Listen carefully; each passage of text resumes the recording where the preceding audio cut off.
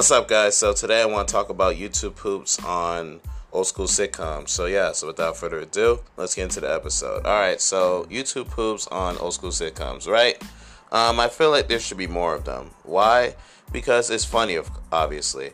Of course, they take a lot of time to make, but I'm like, yo, get to it, because I'm like, I don't see a lot of that. And it would be fun to see how creative you get with these YouTube poops, because like I remember when I was in middle school, I was watching YouTube poops with my friend, and we was having a ball. We was cracking up laughing, like we had the time of our life. All right, but we was watching like not YouTube poops on old school sitcoms, obviously, but it was on the Polar Express and all that other stuff. But anyways, yeah, like YouTube poops is what I've seen since I was in junior high school. Obviously, I stopped, and I recently just got back onto YouTube poops. So, yeah, man, like I see a few YouTube poops now on old school sitcoms, but I'm like, that's very rare.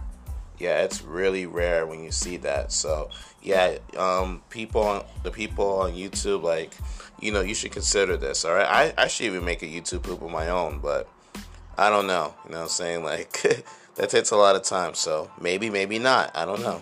It might happen or it might not happen. Let's see. But I